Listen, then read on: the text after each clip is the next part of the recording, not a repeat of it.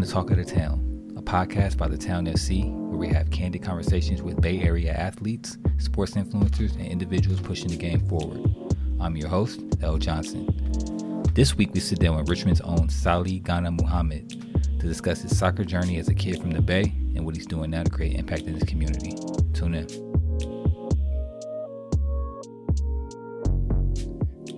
Saalih, what's good, brother? How you doing? Good, man. How you doing? Man, can't complain. It's been a busy week, but happy to have you here. Happy to finally get you on. Really interested in learning more about your story. So to kind of kick it off, why don't you tell us a little bit about your background? Where you're from.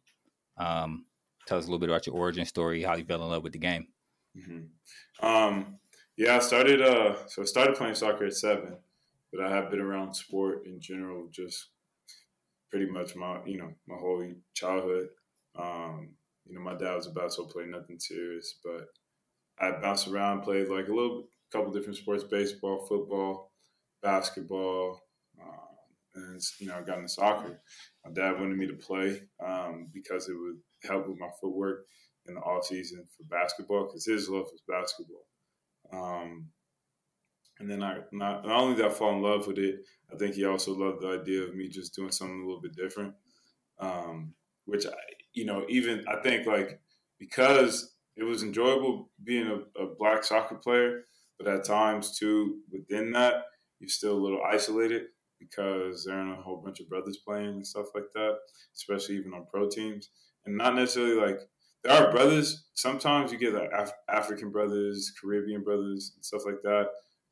And we have shared experiences and stuff for sure, but not so much like African American soccer players. But I started playing at 7. Just played around the Bay Area, played for different club teams locally that my dad and me felt good about and felt like I was developing with. And then I went to Europe at 16. Lived in Croatia and played there for about 4 years, off and on. Did a couple trials in different countries: Austria, Germany, stuff like that. Played in tournaments in different countries: Bosnia, France. And then I came back home at 21, signed the contract in San Francisco, and then played in Pennsylvania after that, and then New Mexico, and then half a season in Oakland, and just recently retired. And now I've been farming, and with the goal to have a commercial scale farm, and I've been snowboarding, and I want to go pro in another sport now, in the second sport. And also, I just want to get more black folks out there on the mountain, man. It's a lot of fun. So, life is taking a new path right now, and I'm in the beginning stages of building things out, and it's a little bit different than when you're a kid. You don't really think about all that you have to do and all the years that you got to put in order to get to a place. But I think my journey as a soccer player is invaluable for me now, attempting to achieve new goals, because I can take so many of the lessons of growth, how to practice, and all these different habits to kind of not shortcut things, but speed up the development process, so it's been pretty cool, man. I can't complain. Yeah, for sure, man. That's a lot to unpack there. We're going to get into it. So let's start on the youth level. You mentioned that you played for a few clubs.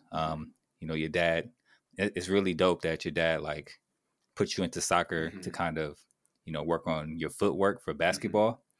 Usually we see the opposite, right? So these are soccer players who end up playing other sports to kind of, help them on the soccer field. So it's kind of dope to see the inverse of that. But talk about the climate of youth soccer in the Bay Area. You mentioned you played for a few clubs. You're usually probably the only African American person on the team or black person on the team. Talk about your experience with that. Yeah, early on, especially in Richmond and whatnot, the teams were predominantly Latino, and there'd be a couple of brothers here on the team here and there, and a lot of those brothers that I did meet at that age are still my friends to this day. So lifelong friends. And I think with a lot of those teams, it was cool. Like I feel like the Latino brothers, they were, I feel like we shared there was a lot of common interest and cultural crossover from different things. Not everything, of course, but like definitely, I mean, when we talk about American culture and we talk about the exports of American culture and pop culture, is predominantly Black people.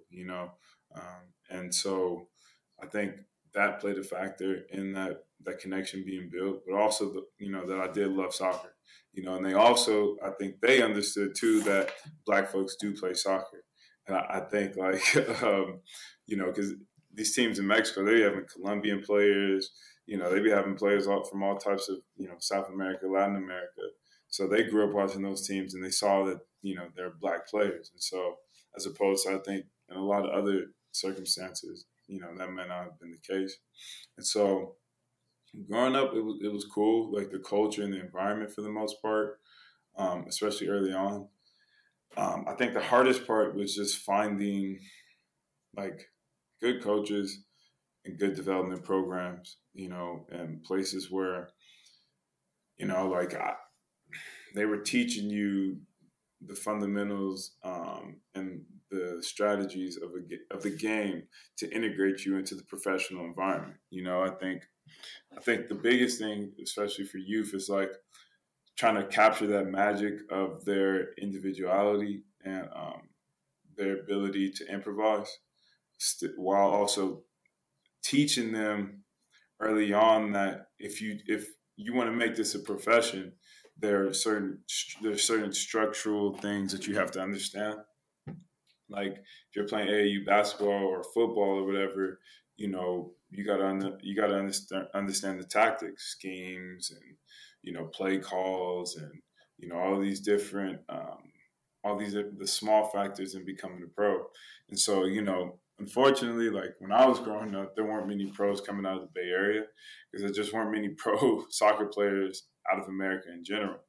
And so we bounced around a lot trying to find the right environment and trying to find people who I could really learn from. And then as I got a little bit older, I started to play on travel teams, played in some of the bigger tournaments in the country. At one time, I was playing for a team that was one in the nation. But that team was interesting because the coach had his own construction business and he was, pretty well off. And so he was funding a lot of the travel. He was funding a lot of the things like, when we talk about removing that pay for play system in soccer and allowing kids to just play for free and develop for free. Like I had that experience, fortunately, through that. And so we got to go to really big tournaments and a lot of other stuff like free of charge, which was really good for me because, iron sharpens iron, and playing against better teams, better players, and playing for big tournaments and stuff, and playing for stuff that matters. That's a key component in the development process because I also think people need to learn how to win. And Yep.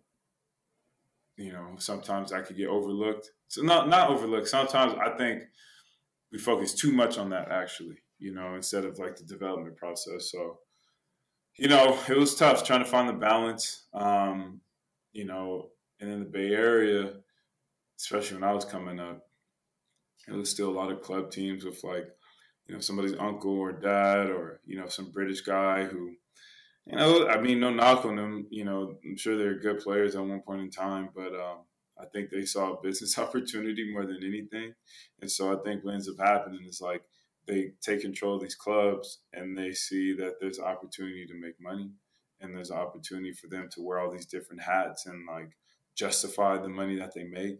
And so then I think they just don't have the capacity, honestly, to like really focus on developing players, And so I think there are a couple clubs out there, youth clubs, who are doing that now, and then of course you have the MLS academies. But I still think,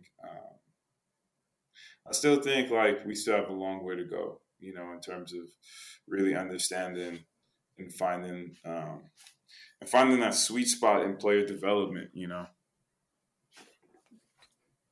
No, for sure. And you, to that point, you were actually able, to be recruited to, Dinamo Zagreb's academy, which is one of the more elite academies in the world. Mm-hmm. Coming out of the Bay and coming out of Mm-hmm. that deficit in Mm-hmm. elite training. Mm-hmm. Can you tell us about like how that recruitment process happened, like how you got on Mm-hmm. their radar? So I had known Benno and Yvonne for a while, just because I was playing pickup soccer all the time, and I was like one of the only places to really kind of like if you want to go play, if I hit up my friends, my partners, it's like, yo, let's go play some soccer. It wouldn't have happened. You know what I mean? So I was searching Yeah. across the Bay for pickup games, and once I got of age, I was just Berkeley and Oakland, all through wherever, just trying to find pickup games. So I met them through that and through mutual friends, and then Yvonne made a friendship with the academy director of Dinamo Zagreb somehow, and they would come to America and do like American tours and just do camps and stuff like that.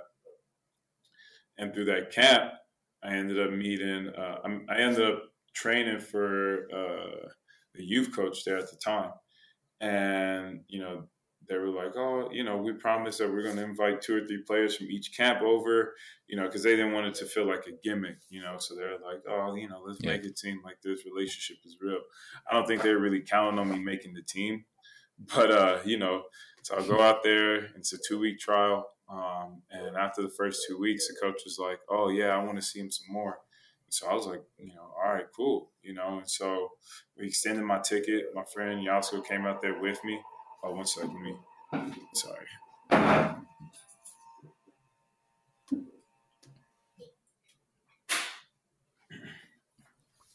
Sorry about that.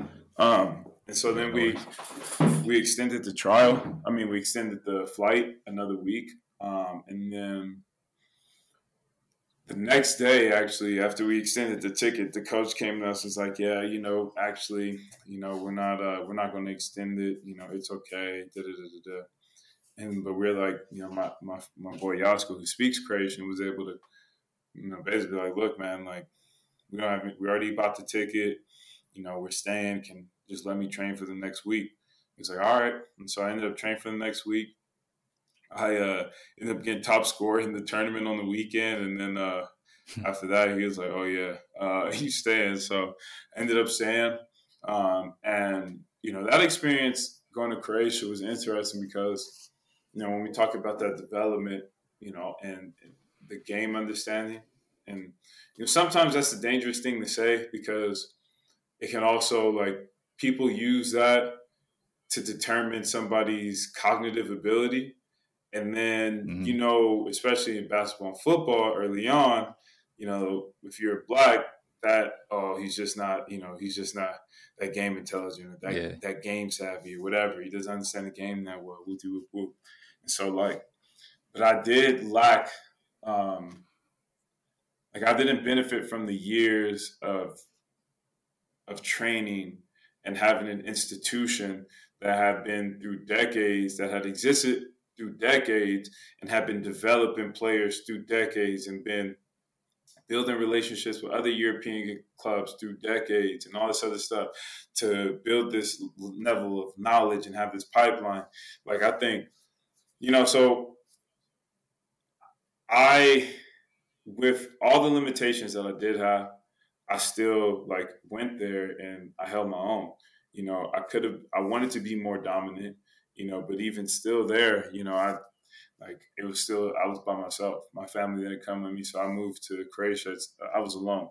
And Yeah. so, I still and I think even looking back, even if I went there with that deficit, but I would have had Yasko and my dad there, it would have been a complete different story because I could have had somebody advocating for me and also trying to find people to, hey, this guy needs training. What does he need to do? And so I was working hard and doing a lot of stuff on my own. But when you're a kid, you know, you don't really know what drills or things that you should be working on. You're kind of still working on in your comfort zone. You're not really oh, okay, I see that I'm deficient here, so let me work on this. What are some drills that I can do? So I was training hard, but I was training a lot on my own still. And so, but I also couldn't play games because FIFA had Mm-hmm. this rule where if you're under 18, and you move to a European country or a new country to play soccer, if your parents didn't move with you and were living there permanently, then you weren't allowed to play, because what was happening was in France, especially, but in other countries, agents would go to Africa, bring like 7 or 8 players over from Africa. The kids' parents would, scrape up whatever money they could and pay for the flights and everything else, and pay these agents and trust these guys. And um, maybe 1 out of the 8 will make it, and then the rest of them were stuck in France, with no money to Yeah. get back, no place to live, and all this other stuff. So like the rule was a good rule, and it needed to happen. But I would, unfortunately, like I have literally came the year after that, because the year before that, there are Americans there under the same situation as me and were able to play no problem. And then when I came, it was an issue, which like yeah, that hurt my development as well too. Because like in the course of 2 years, I played like 6 or 7 games. Had I been allowed to keep my momentum going and still like train and play on the weekend, it could have been a lot different. So there's a lot of factors that went into just that situation. Maybe not me breaking into the first team like that, and I think there's Mm-hmm. also some nationalism that came from just having a Black American, there in their academy. They took it like with that academy is the biggest in Croatia, one of the biggest in Europe. Like they're producing top players like yearly. Luka Modric, Mateo Kovacic, Josip, like even to this day, Danny Olmo, Yeah. like all these. So they like they have a history of that, but they also like they're going to defer and choose the players that are Croatian that they identify with. So that was an obstacle as well. But overall, like I don't regret the experience, because outside of the football, I really got to discover who I was as a person, and discover a new sense of a new identity and a confidence. Because I moved to the country at 16, and like not only was I like living, I was thriving. You know what I mean? Like I was Yeah. I was finding my way. I could get wherever I needed to be. Like I was. I was even like it was crazy too, because I was getting into clubs at 16, 17 years old. Like I was like talking to older women and stuff. So I'm like feeling myself, and like it was just a cool experience all around. You know what I mean? And like I was away from home, and so I developed like just more confidence, way more confidence in myself because of that situation also. Yeah. Talk a little bit more about that, like how you were able to navigate being in a foreign country alone, you Mm-hmm. know, at 16. Yeah, man. I think awareness was a big thing. Making sure that like my uncle always like have your head on the swivel, and like making sure like being attentive to my environment, and being able to have my pulse on the energy in any given moment, and just trying to make the best decisions at the time. And I think extending myself to meet people helped too, and not like I could have Mm-hmm. went there and been like, oh, I'm just gonna kick it with who I'm comfortable with. And like of course, like yeah, I was more comfortable with the American players and stuff like that. But like, I'd kick it with whoever, and sometimes it was a little hard because there's still like in Croatia just aren't a lot of Black people, you know what I'm saying? So Yeah. like they just not trying to vibe like that, and like it's cool, it is what it was. But I still like met a lot of cool people even within that. I was able to learn the language just by like being there and listening. Mm-hmm. I'm sure I'm rusty now, but like yeah, I just hung around and like really like was really really like okay, what does that mean, what does that mean, what does that mean? Like I never went to school for the language, but like I was able to like handle myself in a lot of the places that I went, and I didn't really have an That's issue. important. Yeah, and so Yeah. like that, it taught me a lot, man. And like, the football, of course, taught me things within itself. But like the off the field stuff, I think was the greatest treasure of it all. Like man, just chilling in cafes, being able to see different parts of Europe and whatnot. And like Europe's cool, you know, like I think it's a cool continent, cool countries and stuff like that. But like, you know, it only like I think it was good because it also pushes me now to be like, look, I haven't been to Europe. I want to go to Africa now. I want to go to Senegal. Yeah. You know, like I want to go. Like, let me go get a different taste of what other countries are doing and how they're approaching life. And like I did like how Croatians approach life too. Like, you know, I think they had a slower pace to it. And like Mm-hmm. I grew up in California, so you know, like everything was like wah wah wah wah, you know, like hop on the BART, get to where you gotta go, do what you gotta do, get home, you know, and all this other stuff. And so like being there, everything was way slower. People sat and had conversations. They get coffee together. You know, Sundays things were shut down, so you had to spend time with your family. You know, so like all Yeah. these different things that like kind of naturally help you figure out what's really important in life.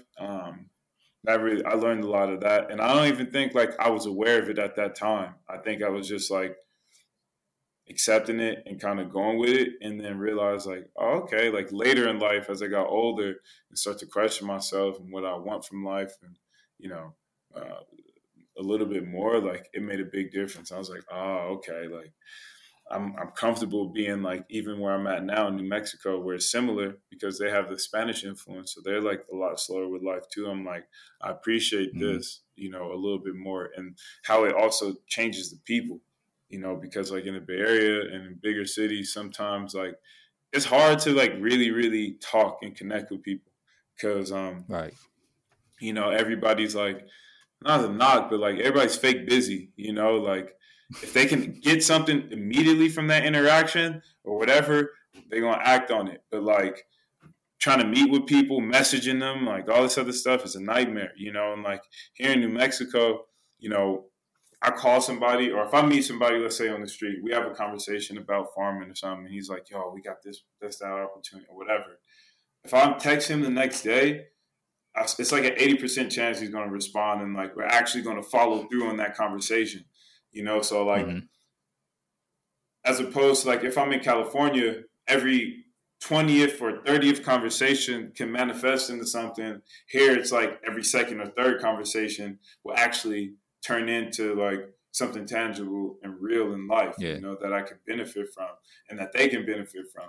And so like that's been a big value to me too, to be totally honest. And like especially when we bringing it back to like the slower pace of life, people have time and Mm-hmm. they make time for you and they make time to build those like meaningful connections. So Yeah. No, most definitely.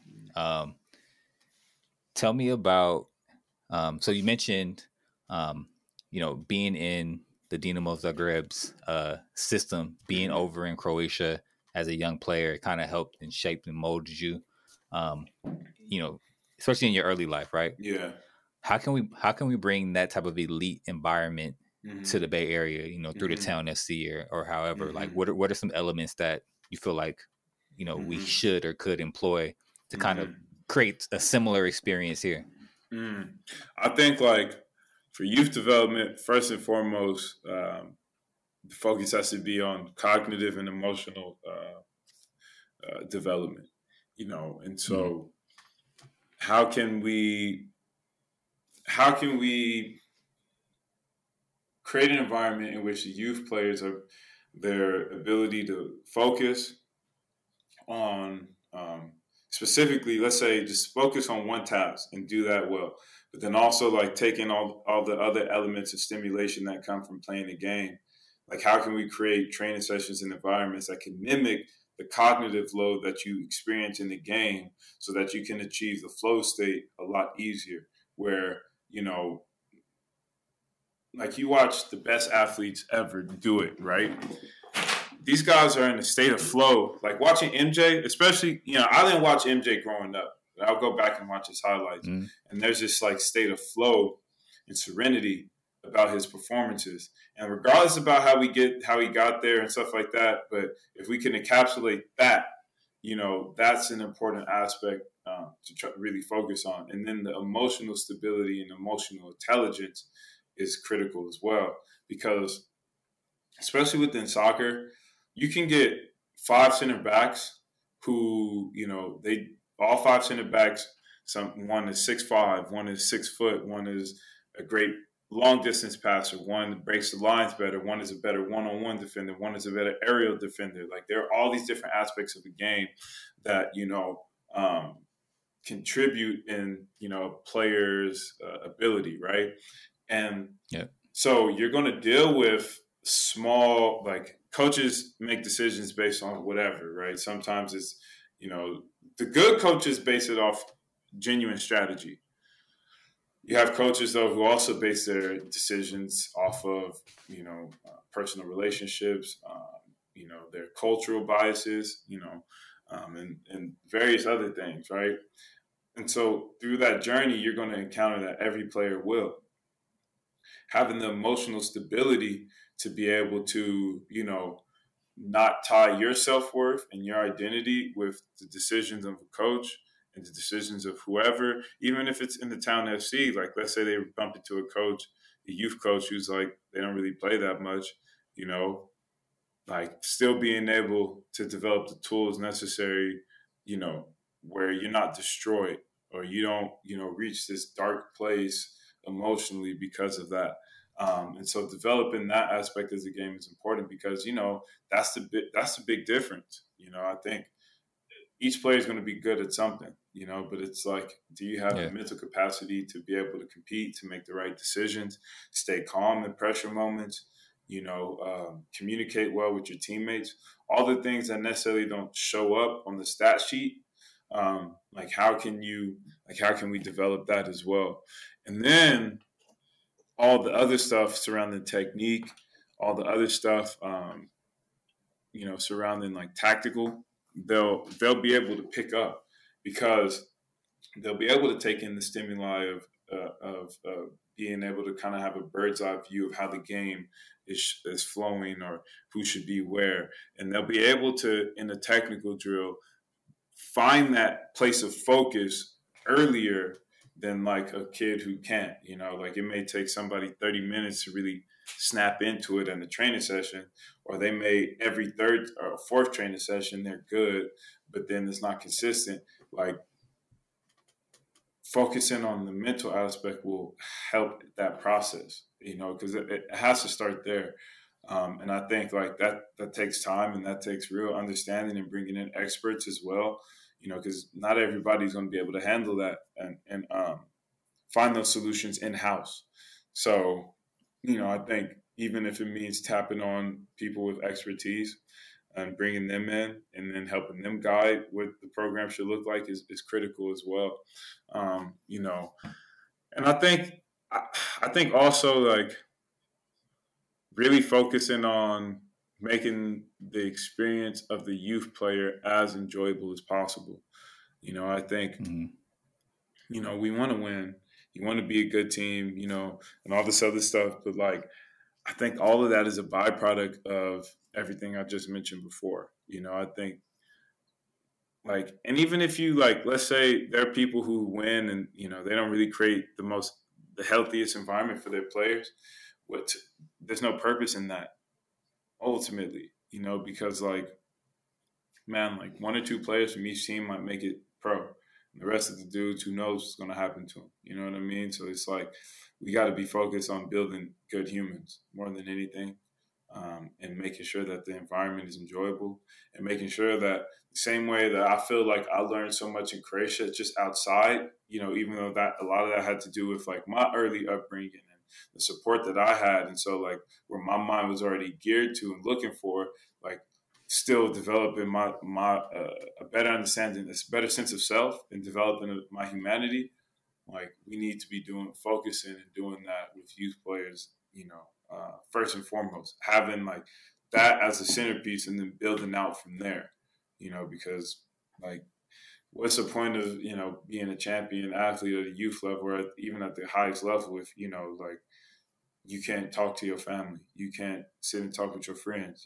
Like you don't have your finger on the pulse of what your community needs. Like one of the reasons we love LeBron so much is like he out here building schools. He has his finger on the pulse of like of what the culture wants and what the culture needs and what a superstar in today's age should look like. You know what I mean? Like, even with Kobe, rest his soul, like his transition after basketball was actually going to be, I feel like, was going to make him more proud and his family more proud, and Mm-hmm. even the public would have been more proud about that than what he did in the sport. So it's like, regardless of what you accomplish, the sport and the experience that you had, and it should be a tool for you to take into the next chapter, whether you stay in soccer or not as a coach, or even if you do something else, but taking that experience and taking that knowledge into the next chapter, so that then whatever your next goals are, you have a set blueprint, to follow. So I think if we focus on that, we'll never lose. Yeah, no, that's a lot of gems in there. A lot of gems, like especially creating that foundation, that top Mm-hmm. down, legitimate top down Mm-hmm. foundation from mind all the Mm-hmm. way down to your feet, where your Yes, skill comes sir. from. Is going to be super important. And I think it'll definitely be um, very important. Working with inner city kids as well, like when their self worth can be tied to, from the outside, be tied to what they have economically. When Facts. really, if you build up their self worth, whether they have money or not, Facts. they'll be able to succeed whether they're on the field or in school. You know what I'm saying? So Facts. I think those things are super super important. That's a critical Um, point to bring up as well. So I appreciate that.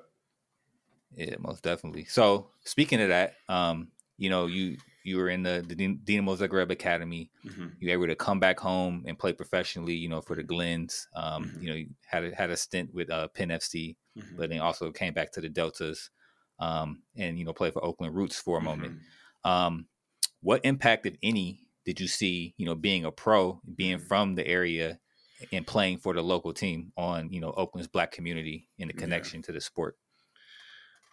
it's tough, man, because I feel like what I feel is like real progress in terms of community outreach from a club is different from what I feel like what clubs view. I think Mm-hmm. it should be like, in my experience, with San Francisco, with Oakland, and then even in New Mexico with United. Like, I think those are three good examples to look at. I think so with San Francisco. One of the reasons that I think they had a good product in terms of like the players that they put in the field, the coaches. We won a championship. We had guys who played in the MLS. We had a GM who played for the LA Galaxy. All this other stuff. The product was solid, Mm-hmm. but what we were missing was the community aspect. And I think also missing out on looking at what the city truly is. Like, I think they're trying to go about it in a way of, oh, we want to advertise to the techies and we want people with money. We want it to be kind of like similar to what the Warriors vibe is now, in the stadium at Mm-hmm. least, and that just didn't really get us that far because it's not like you're not built ready made into a franchise that the NBA is a franchise that it's like McDonald's. You feel me? Like, if you start a team in the NBA, everybody and their mama gonna be out regardless, just because everybody knows what the NBA is. You already got stars in it. It's been on TV. It's the brand is strong. Right. We were in a league where the brand wasn't strong, so we had to develop our own brand, and like they just the community outreach was lackluster, in terms of like it being organized and it being really meaningful at times. Like, they did some good stuff. We did some homeless outreach. We fed the homeless. We did some different things that, still went a long way, but like, I'm like, in terms of, we have to look at our projections in terms like, what are we doing long term? How are we impacting the community long term? Like, what are we investing in the community? Not looking at it as, oh, we're investing something to make money back. What are we putting in the community that they will take? And then the people are the investment, and the better outcomes of their lives is the investment. San Francisco, we didn't do much of that. In New Mexico, I think they've done a pretty good job of doing that. They started a foundation Mm-hmm. recently that, they, you know, they they fund multiple programs. They funded the youth academy now, that they have under 23 and under 18, I think, and have given a platform to soccer players in New Mexico They've done all sorts of free community clinics, and that is the main staple of what they do. So putting together clinics at whatever field and having people come out for free has been a beautiful thing. They donate to different organizations locally. They do small business spotlights, like all these different things where, I think they have a critical understanding of that their success and the community success are intertwined in that, it doesn't have to be like a taking one-way relationship. It's a two-way relationship that they've been, really cultivating. And then, I think in Oakland, with that place being so close to me, I had really different ideas of like, what I guess what power the club could have had. For me, I'm looking at it like, well, if we get people coming to the games and we get people supporting consistently, like we can have the sort of political power that, for instance, when maybe like half a year ago, when all those schools got shut down in Oakland and they were all black and brown schools, nothing. That was a great opportunity. Yeah. I felt like for a club to say, we're going to use our voice, we're going to use our potential social capital and political power and savvy, and if they had any savvy to take advantage of this and like make sure that people are hearing about this, make sure that people are getting involved, and even if it's like you don't have to put your name on it, like go reach out to those or people that are already putting the groundwork and say, what can we do? Do we need to donate money? Do we need to do a public campaign? Do we need what can we do? Like asking people in the community to guide the decision making, and having it be, genuine, and having it be like really, really geared and focused on, how do we serve the community? And like there are a lot of different ways I felt like in Oakland, I wanted the team to get involved and challenge them a little bit more. I think they're not doing like they're doing some stuff, and they're I think at times they're trying, but I also think sometimes we don't want actions to be performative. Like Right. we want it to be we want to see tangible change. Beyond a couple of like speaking arrangements and stuff like that. Like when we talk about those free clinics that United was doing, we talk about having the foundation that donates to local communities. Like I was coaching a refugee soccer team. They got somebody to donate free cleats, like the free clinics. Like those are the type of things that, people can come to consistently. And those are like long-term view. They could be doing that for another 10, 20, 30 years. You know what I'm saying? Yeah. So like, and even with the academy, especially, so I just think like, looking at those three examples, it's like if we're able to model ourselves after anything, New Mexico is definitely one place. And I feel like, really being like really having their ear to the ground, understanding what the community wants and what the community needs, and I also think like the thing about Oakland as well as a city is that it oftentimes could get viewed commercially as the hyphy movement or, and this, that, and the third. And so like, I think even like when people mention the Black Panther Party, like I think so many people think about the style and everything else of the because it's marketable, but not really understanding like they put in a lot of groundwork, grassroots organizing, going to prisons, going, door to door, feeding people, free breakfast programs, free education programs. They even had a medical facility. Like those are the things that people need. And if you're not providing that, if it's just like, social media engagement, that's not really touching people's lives like that. And that was the even thing with San Francisco at times too. It was just like, it felt like people who were disconnected were using their definition of what they thought the city was as the guide for what they should be doing. And I think like we just got to go talk to the people. You really got to go talk to the people. You really got to get engaged with the people. And I'm talking about like ownership. And that's what New Mexico does. The owner is involved in all those decision makings, and like he meets these people. He like he's accessible. Yeah. Because like if it's like, oh, we have a community relations director and their job, like they can go and they have ideas for what can be done, but if they're just reporting to a superior and then it has to go up the chain, by the time it gets to the top, it's either forgotten because it's been too long, what the idea was gets shifted by 4 different opinions, and so it's just like it misses out. It loses the purity of what the idea could have been or should be. Yeah, no, most definitely. It's definitely important to, uh, you know, walk what you talk.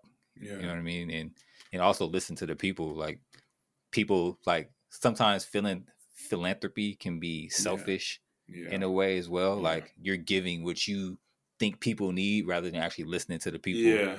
and providing what they actually need. So, Yeah. um, yeah, being an actual ear, I think is super, super important. Mm-hmm. And kind of staying on that, like what are some things that can be done to better reach Oakland's Black community when it comes to like interest in soccer? Mm-hmm. I think first thing is like you got to get out there at the parks near the Black communities. The bush rods, the parks in East Oakland and whatnot. I think showing up at the schools and um, like again, I think like what United has done with the clinics, and we don't even have to reinvent the wheel. It's like Mm-hmm. when United has done with the clinics, go to these schools, get the kids who have never played soccer before, who like, especially because when you go to like middle school and elementary schools, especially, they don't care that it's soccer. You tell them, hey, Yeah. half the day you guys get to go play soccer, or no, the period of each day we'll send the kids out to go play soccer for the town FC, and they'll have coaches out there. You'll get balls, you'll get stickers, you'll get X, Y, and Z. That Mm-hmm. right there in itself creates a lasting experience, because what happens is now little Saalih or whatever, I'm out of class. I'm playing soccer for like an hour, and I'm scoring a goal or whoop whoop whoop. Oh, they got Black coaches and whatnot. Oh, they actually talking to me. They're here. I think starting with stuff like that is critical, and then just building off of that, and figuring out what other needs and what other ways could we serve, the community. How could we get involved? Like, do we need people out there? I don't know, like at the community centers? Do we need people like let's say the school, for instance, like, hey, we need more volunteers for this or that, or how could we open up our social network to help make connections, and find resources that the school may need. Like, let's say we got an investor who's in tech or something like that, and like, oh, we need calculators, or we need this, or we need that. How can we make that connection?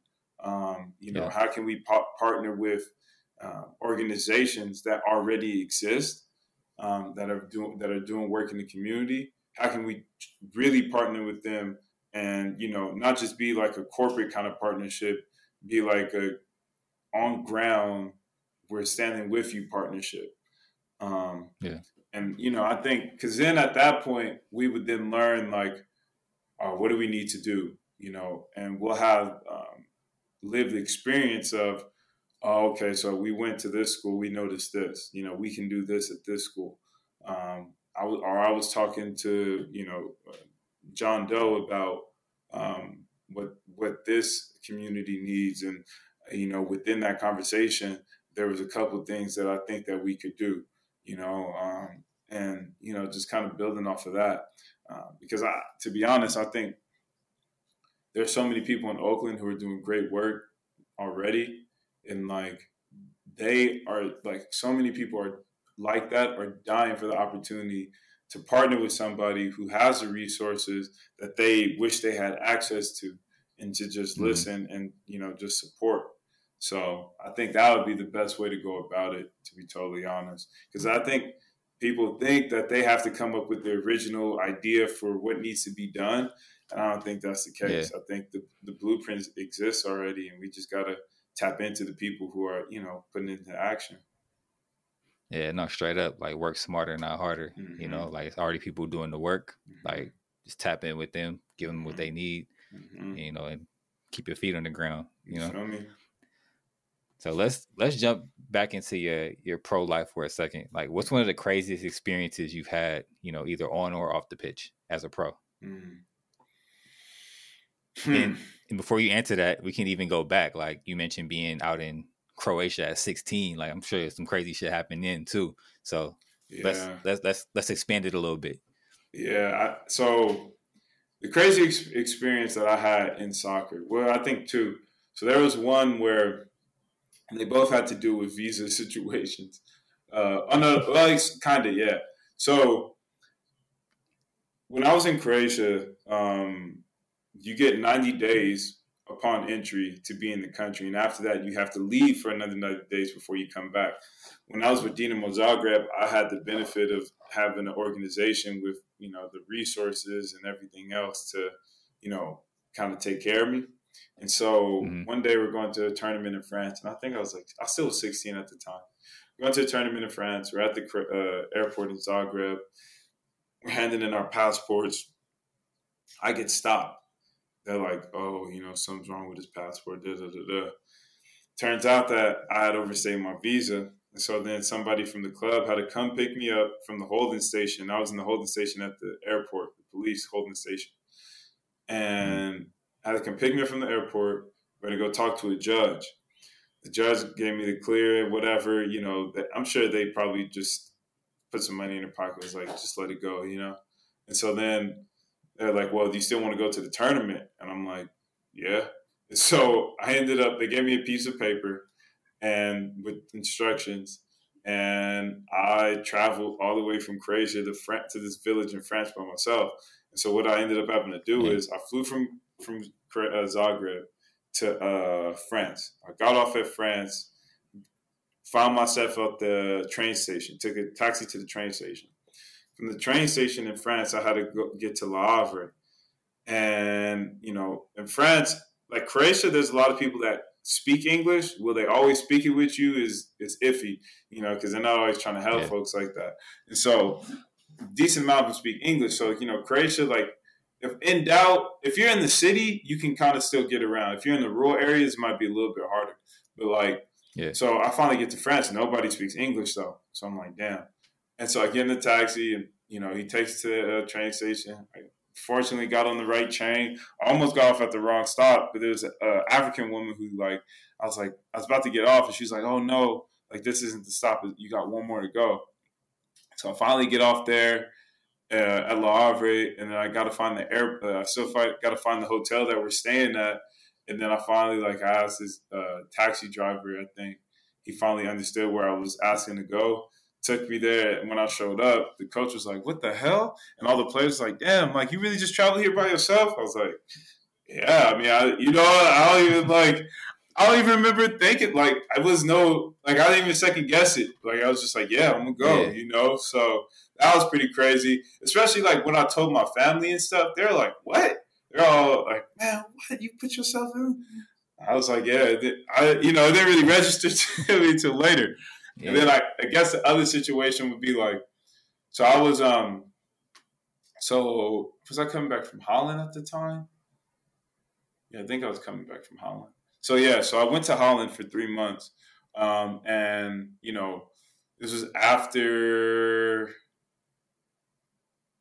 No, wait, was this?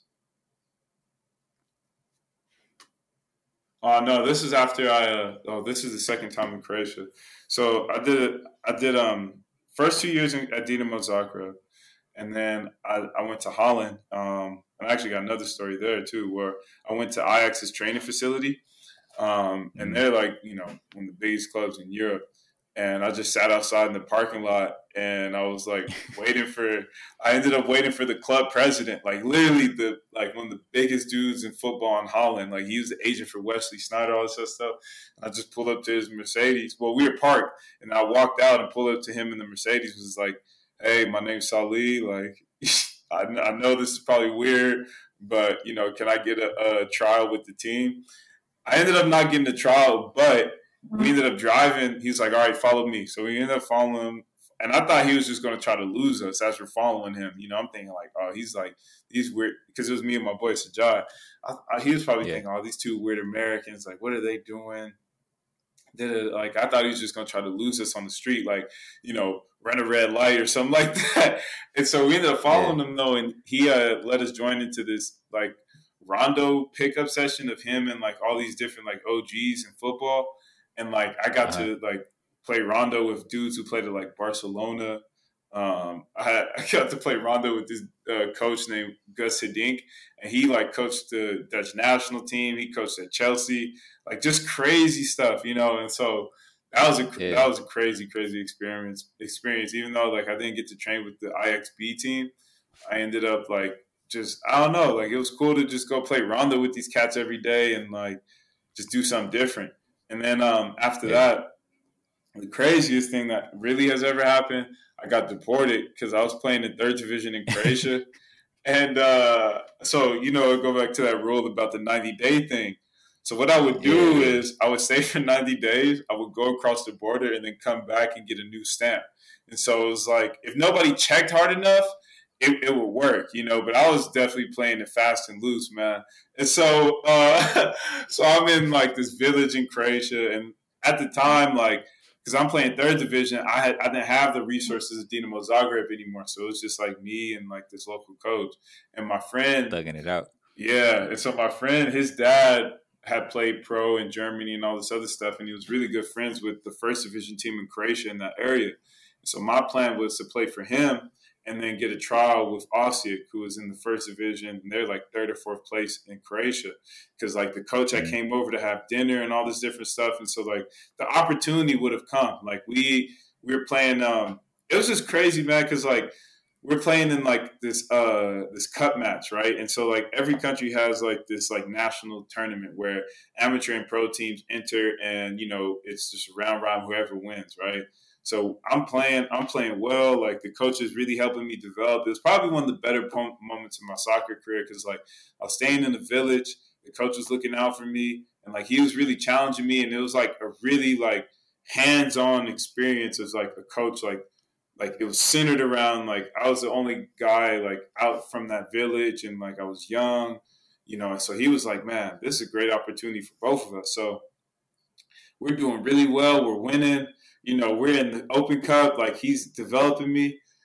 Man, and then I play a game, and we win. And then after the game, I get pulled over, like, these two police officers. Of course, because, like, they're going to inquire. Like, it's a small town. They know everybody. And I'm the only black dude in this town. So off the dribble, they're going to be like, who is this cat? Like, I can't just be anonymous, And so after the game, the cops, they come. Immigration police or whatever, they start checking my documentation, all this other stuff. And, I ended up, long story short, like I ended up having to leave the country. I get deported, right? And so the agent at the time, though, I'm telling him about it. And he's like, oh, yeah, I got these Delta tickets for you. All you got to do is buy the first ticket from Croatia to Germany. So me and my family buy the first ticket, right? Man, I get to Munich. And I go look for my ticket to get home. They're like, oh, you're not in the system. And I'm like, what you mean? Like 2 or 3 times, not in the system. I'm blowing up the agent's phone. No call, no answer for like 5 tries. No answer. I ended up being stuck in Munich. And I was like, I got to the point where I was there for like hours without hearing from the agent. And like my family, we didn't really have the money like that at the time, like we were hurting, So it was just like, I don't know what we're going to do. So then I'm stuck and I'm like, well, fuck it. Like, I'm going to just kick it around Munich. And like, so Wells Fargo had this thing where you can like, you can overdraw your account and like, you could just be in the negative. And so I just went to the ATM, pulled out pulled out some money. I was like, all right, I'm gonna just kick it around downtown Munich. And I just went. I got some beer and had some schnitzel. Went to McDonald's, walked around. I'm lugging around my suitcase and everything. And then we finally got a hold of the agent through a friend of ours actually, who like he kind of figured it out for me. And yeah, I got home, and then after that, I was like, all right, no more Europe for me right now. Like unless it's like like really funded and like official. And then I came back. Yeah. And, yeah, I ended up signing for the Deltas after that. But then I tore my Achilles my first year too, which is pretty crazy because like I went through all of that.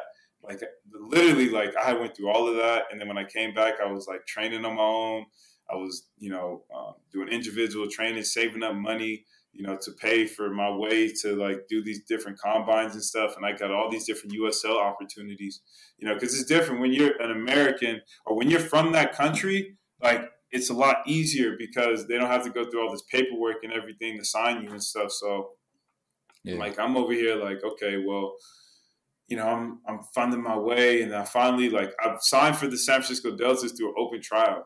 Like it was like 300 people. You know how they have even like the Santa Cruz Warriors, they be having open trials and stuff. Like they're not really looking for players like that. It's really just like a quick little off-season money grab. And so I went to the Deltas open trial, and the coach was like, "Damn." And I made the team, and then literally like I was balling, and I tore my Achilles, man, and like. I was missed that whole season, and then the team folded and stuff. So the journey's been crazy, man. It's like I always it's like I get there, and then just like I've always had to like just push through. Like that's why even for me like playing for New Mexico or even when I signed for Oakland, and like it was they paid $10,000 for my transfer, which was like kind of it was wild like that. Like it still doesn't even happen that much in the USL, like I made history with Oakland. So, it's like, even though I would have wanted to play for Real Madrid and all this other stuff, like, man, with the cards that I was dealt, like, and what I was able to do, I'm really proud of myself. And even like I was born with club feet too. So like when I was born, my feet were pointed backwards, both of them. In the first 2 years of my life, I was in a cast, so I couldn't even walk. And like in baby pictures, like I got casts on my feet and stuff like that. And the doctor was like, yeah, like, he probably won't be an athlete, like don't expect him to like, be that active or whatever, you know what I'm saying? But like God just had a different plan for me. And like that contributed to me tearing my Achilles because when I was young, they cut my Achilles to straighten out my feet.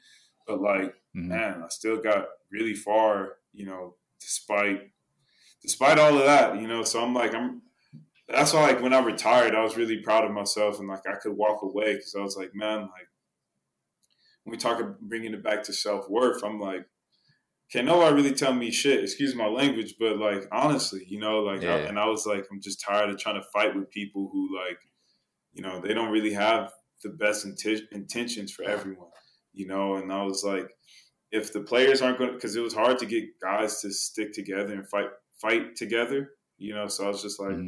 It's time for me to blaze my own trail, it's really start creating the life that I want for myself, outside of soccer. So.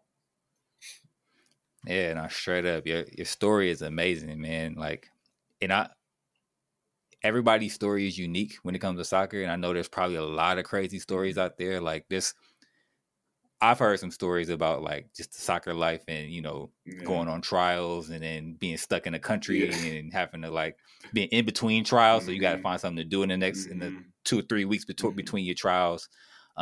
It's super crazy. Like it's a very, very cutthroat business.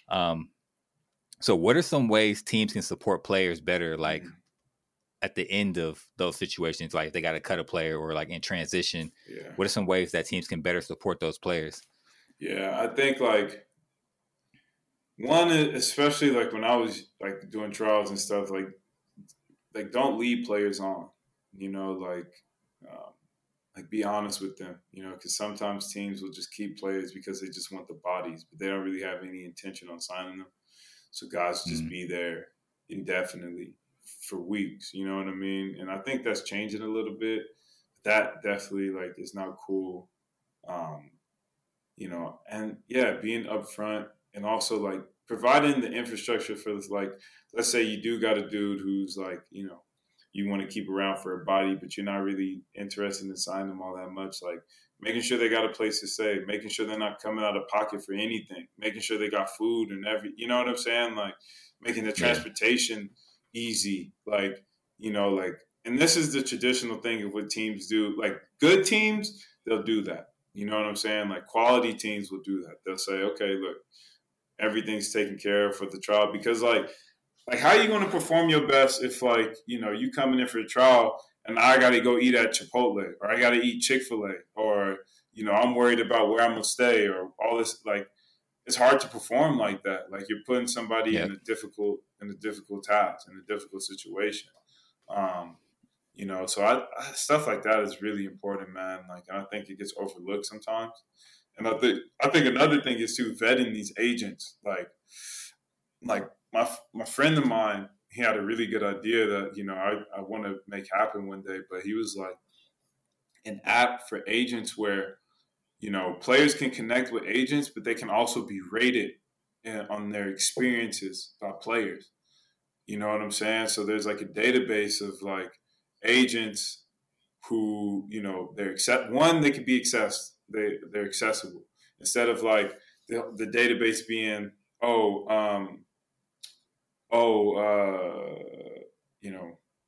like just mid-level agents or whatever, or like it's hard because like let's say I want to get in contact with an agent and I'm a good player, but I can't, like have a platform that has a database of all these different agents from individual private agents working on their own, or like big agencies having the contact information, the history, a review of having some sort of review of their experiences with players, what they've done before in the past and all this other stuff, and then also giving players the ability to chat as well about, hey, like I'm going on trial here. Do like a platform dedicated around connecting soccer players and connecting agents and everywhere in between, because I would have loved to have something like that when I was younger. I ain't gonna cap, because now it's like it's still so much like connection based. You can't. It's hard to like. You got to talk to that person and then that person and that person to make certain connections. Like if we were to just cut the middleman out totally and just create direct interactions, I think that could help a lot, to be honest. And it's a goal that I have one day to make happen. I think it's a damn good idea. Yeah, for sure. Yeah, definitely pursue that. Yeah. I think that's a good, and it's useful. You know what I'm saying? Like people run into, especially in the agent game, it's like that's just as cutthroat or just as slimy as if you want to call it. I'm telling you. So being able to like effectively vet them, having unbiased reviews, you can kind of like, I know, stay away from this cat. You can tap in with other players who may have worked with that agent before, that type of thing. Especially like in Europe, I know the game is crazy out there, but yeah, man, it's ugly. But yeah, so let's move along. Like you're in retirement now. Tell us about what you're doing right now. So right now, so I've started my own farm business. I officially have an LLC. I got a whole business account and everything else. I started off with just raising money. I had a GoFundMe, and so I was farming on a 1/4 acre in Albuquerque that I was able to access through a community program, which was pretty cool, actually. And so then I was growing flowers and produce. And, the bit like a lot of the reason I got into that is because, one is, all right, I guess I'll start with the first reason. The first reason is like, I wanted to do something different. I was ready for a change, and I was ready to like be in control of my own destiny. You know what I mean? And like, I was like, in America, the best way to do that is like, you got to be an entrepreneur. You know what I mean? And like, America is suited to entrepreneurship in terms of tax structure and availability of business and all this other stuff. Like, you don't need to be doing like, you don't have to be a massive corporation doing big, massive millions of dollars like in numbers and revenue or whatever in order to like really cut your own teeth as an entrepreneur here. And like entrepreneurship is many different things, like with you in the media space, whatever that space may be, like there's opportunity out there. And if you can carve out yourself, even if you want like small market, like there's still a lot of opportunity to be had in those spaces. So that was a large part of it, because I just got tired of coaches and stuff like that telling me what to do, how to do it, critiquing, like just like being critical of, like I had a coach tell me, professional coach tell me, we're up. We used to do these things called gratitude talk. So he'd get the team together, and the talk would be centered around whatever topic he came up with, like what is your why, or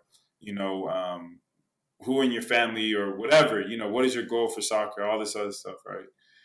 And so after I got up one time and gave my gratitude talk, afterwards he literally was like, "Man, Saalih, that was really moving, all this other stuff." But he was like, if we could just get that Richmond out of you. And I'm just like, bro, what the fuck you mean? So it's always like, right. It shows though, because in the back of his mind, that goes into his decision making on like, because I always wanted him to be like, I want the team. Like, I need to be the midfielder of this team. And I played a lot under him, but like he should have given me more. And in terms of like, not because I feel entitled to anything, just because of the performances dictated that.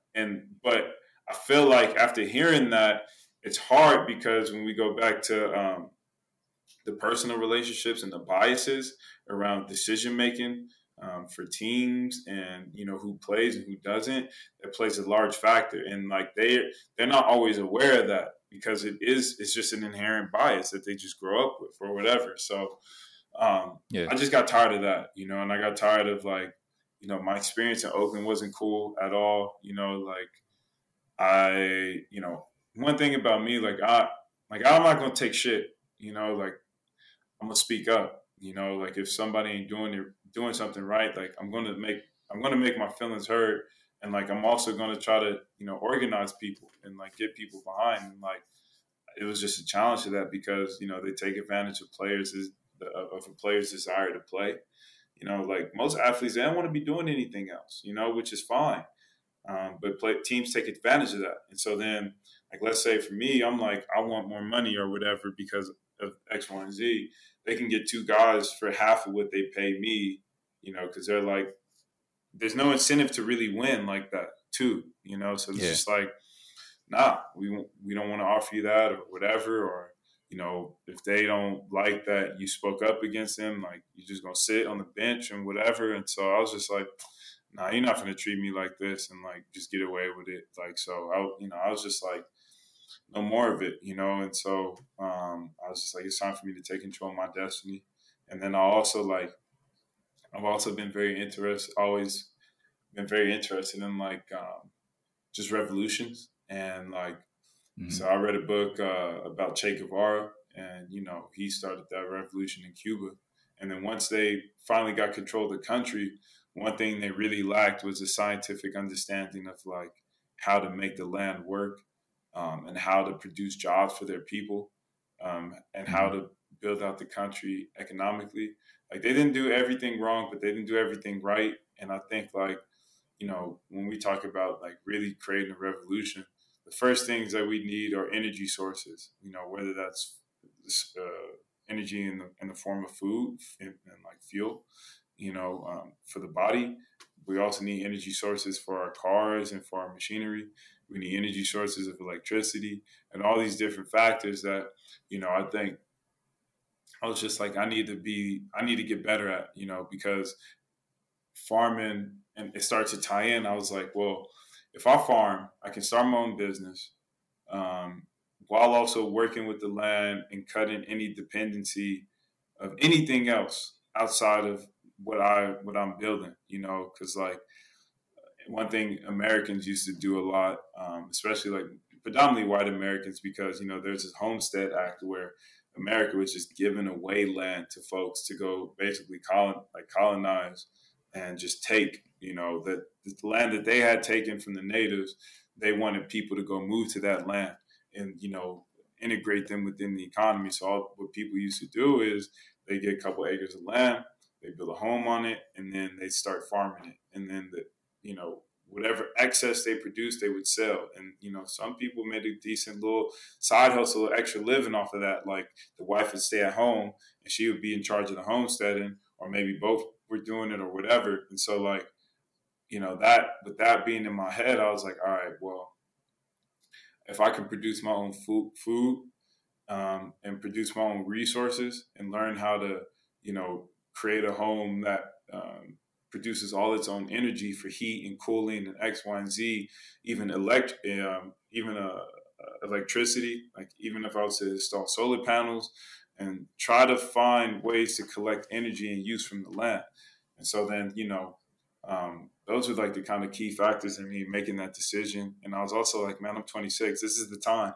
Like, I don't want to hold on to playing anymore in terms of like just holding on because like I don't want to do anything else. Like someone was telling me, it's like, man, I think you got a different purpose now. And so with the farming, not only is my main goal to be self-sustaining totally, but I also like we need more Black farmers, men and women, and we just need younger farmers as well across the board.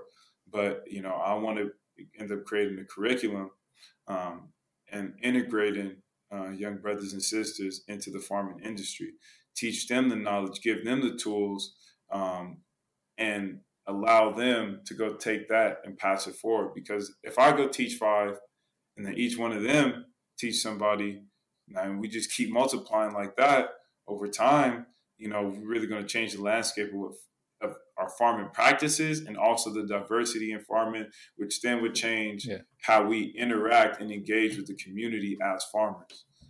Because so many farms now are just commercial scale farms growing corn or wheat or whatever, and not really giving much back to the community. And so, or they're not giving anything back to the land as well.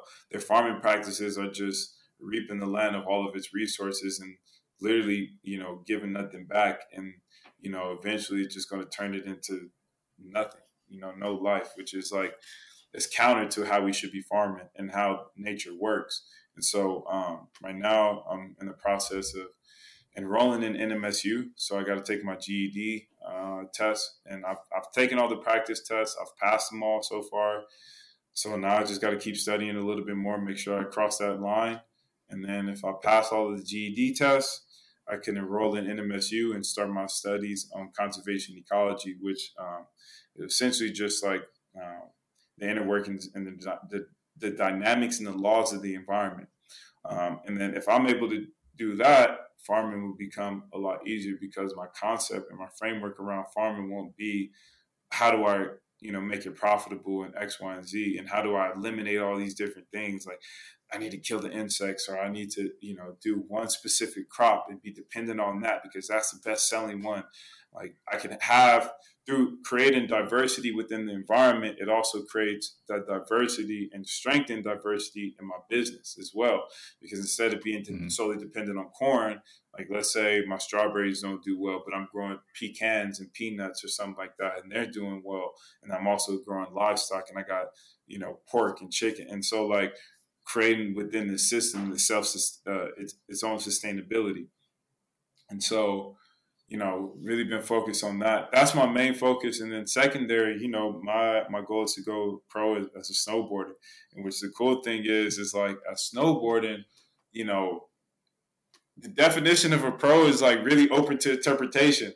I don't need to compete in the Olympics to be considered a pro snowboarder. So the barrier to entry is really just being able to get to the mountain and have the gear. But so I spent my first year snowboarding after I retired. Me and my wife got into it. And I'm already doing double black diamonds because I think the intensity that I had in soccer, I was easily able to transfer that into snowboarding. And so like I've been progressing really fast and I've been enjoying it. And so, I think we just need more black snowboarders. You know what I'm saying? Like And we need more black folks out on that mountain, man. And like it's so much fun. Like you know, I'm over here just going up mountains, and then like snowboarding down big old mountains on a board. It's just crazy to me. And so I really have a lot of fun doing that. Like I have a lot of fun, and it's like it's also it's an individual relationship with snowboarding. Like Yeah. it's what you feel in the moment, how you feel it, and nobody can like. And the environment within snowboarding is hella cool. Like snowboarders ain't on some like so many of the conversations surrounding sports is like nitpicking at LeBron or nitpicking at this or that, or like, it's so like combative all the time. And sometimes it can be extremely negative. And it's like, where do you rank this person? Oh, whoop, whoop, whoop. And snowboarding, like even at the top competitions, like natural selection, even after these dudes are competing, they're fist bumping each other. Like like, of course they're competing and pushing pushing each other's boundaries, but they're like, there's so much like true camaraderie in it. Cause it's not like, my results aren't dependent on you. It's really just the individual, and I can live with that because at the end of the day, man, like I just needed to be objective, and so like, and I just have a lot of fun with it, man. And like, so, not only do I want to get more black folks into farming, but I want to get more black folks on the mountains too, man. And like, it's a really fun sport. And like, I think we could add a lot of flavor to that sport, man. I ain't gonna cap. So. Yeah, nah, that's dope. That's super dope. It's like what you're doing on the agricultural side and the mission that you have behind that, super, super important. Like the ability to be self-sufficient Mm-hmm. is something that I think a lot of us have kind of, forgotten about or lost, or maybe we're never even taught, what I mean? Because the agricultural industrial complex, however you want to go get into that. And then on top of that, you got other systemic things that may have forced us to, focus on other areas of economic advancement. Exactly. So it's a bunch of crazy stuff that kind of like took us away from the roots. Like, hate to say it, like we started out farming, like whether it's against our will or not, you feel me? Exactly. Like, exactly. And so I think getting back to that, but getting back to it on your own terms and being able to profit off it yourself is super important. And then the snowboarding stuff is super, super dope as well. Like you need to make a shirt like we need more black people _, you know what I'm saying? Because it's a lot of areas we need more black people in. You feel me? I definitely rocking with you on that as well. So as we get ready to wrap this up, you working with, you're part of the town council for the town SC. We're trying to build this new club project in the Bay. What are some impacts that you're looking forward to making through the town SC? I think through the town FC, I think the biggest thing is that we, just be centered and focused around community, and make sure that we ask the community what they want and what they need from us, and make sure that also the people on our board and the people making decisions, we have not enough. We have the diversity that represents the community, So like, if the community is 60% black or something like that, and 20% Asian or whatever, like that needs to reflect in who's working for the club, Like the demographics have to reflect, what the city looks like, and then also, like really just being motivated by the people and like being on the grounds with the people, and when I say the people, that's everybody, that's not being out there and not looking cool, but like being there. And not everything's gonna be put on social media. Not everything should be, but like being in conversation with the people that we truly want to serve and want to connect with, like we shouldn't be focused on, trying to get the wealthy or, to the games. Like they're going to come regardless. Like if they want to come, cool. There's always a space for them. Like the focus shouldn't be concentrating on making a space for them. The space should be centered around the people in the community who otherwise wouldn't be able to come to the game, wouldn't be interested in coming to the game, don't have time to come to the game, couldn't afford the game, whatever. And our mission needs to be driven by that. So I think as long as we keep that as a North Star, I think we'll be all right.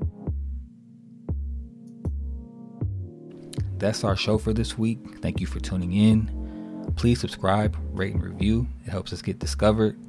Follow us on the socials at @thetown_FC. Stay up to date on important news around the club by signing up for our Town Chronicles newsletter at thetownfc.com.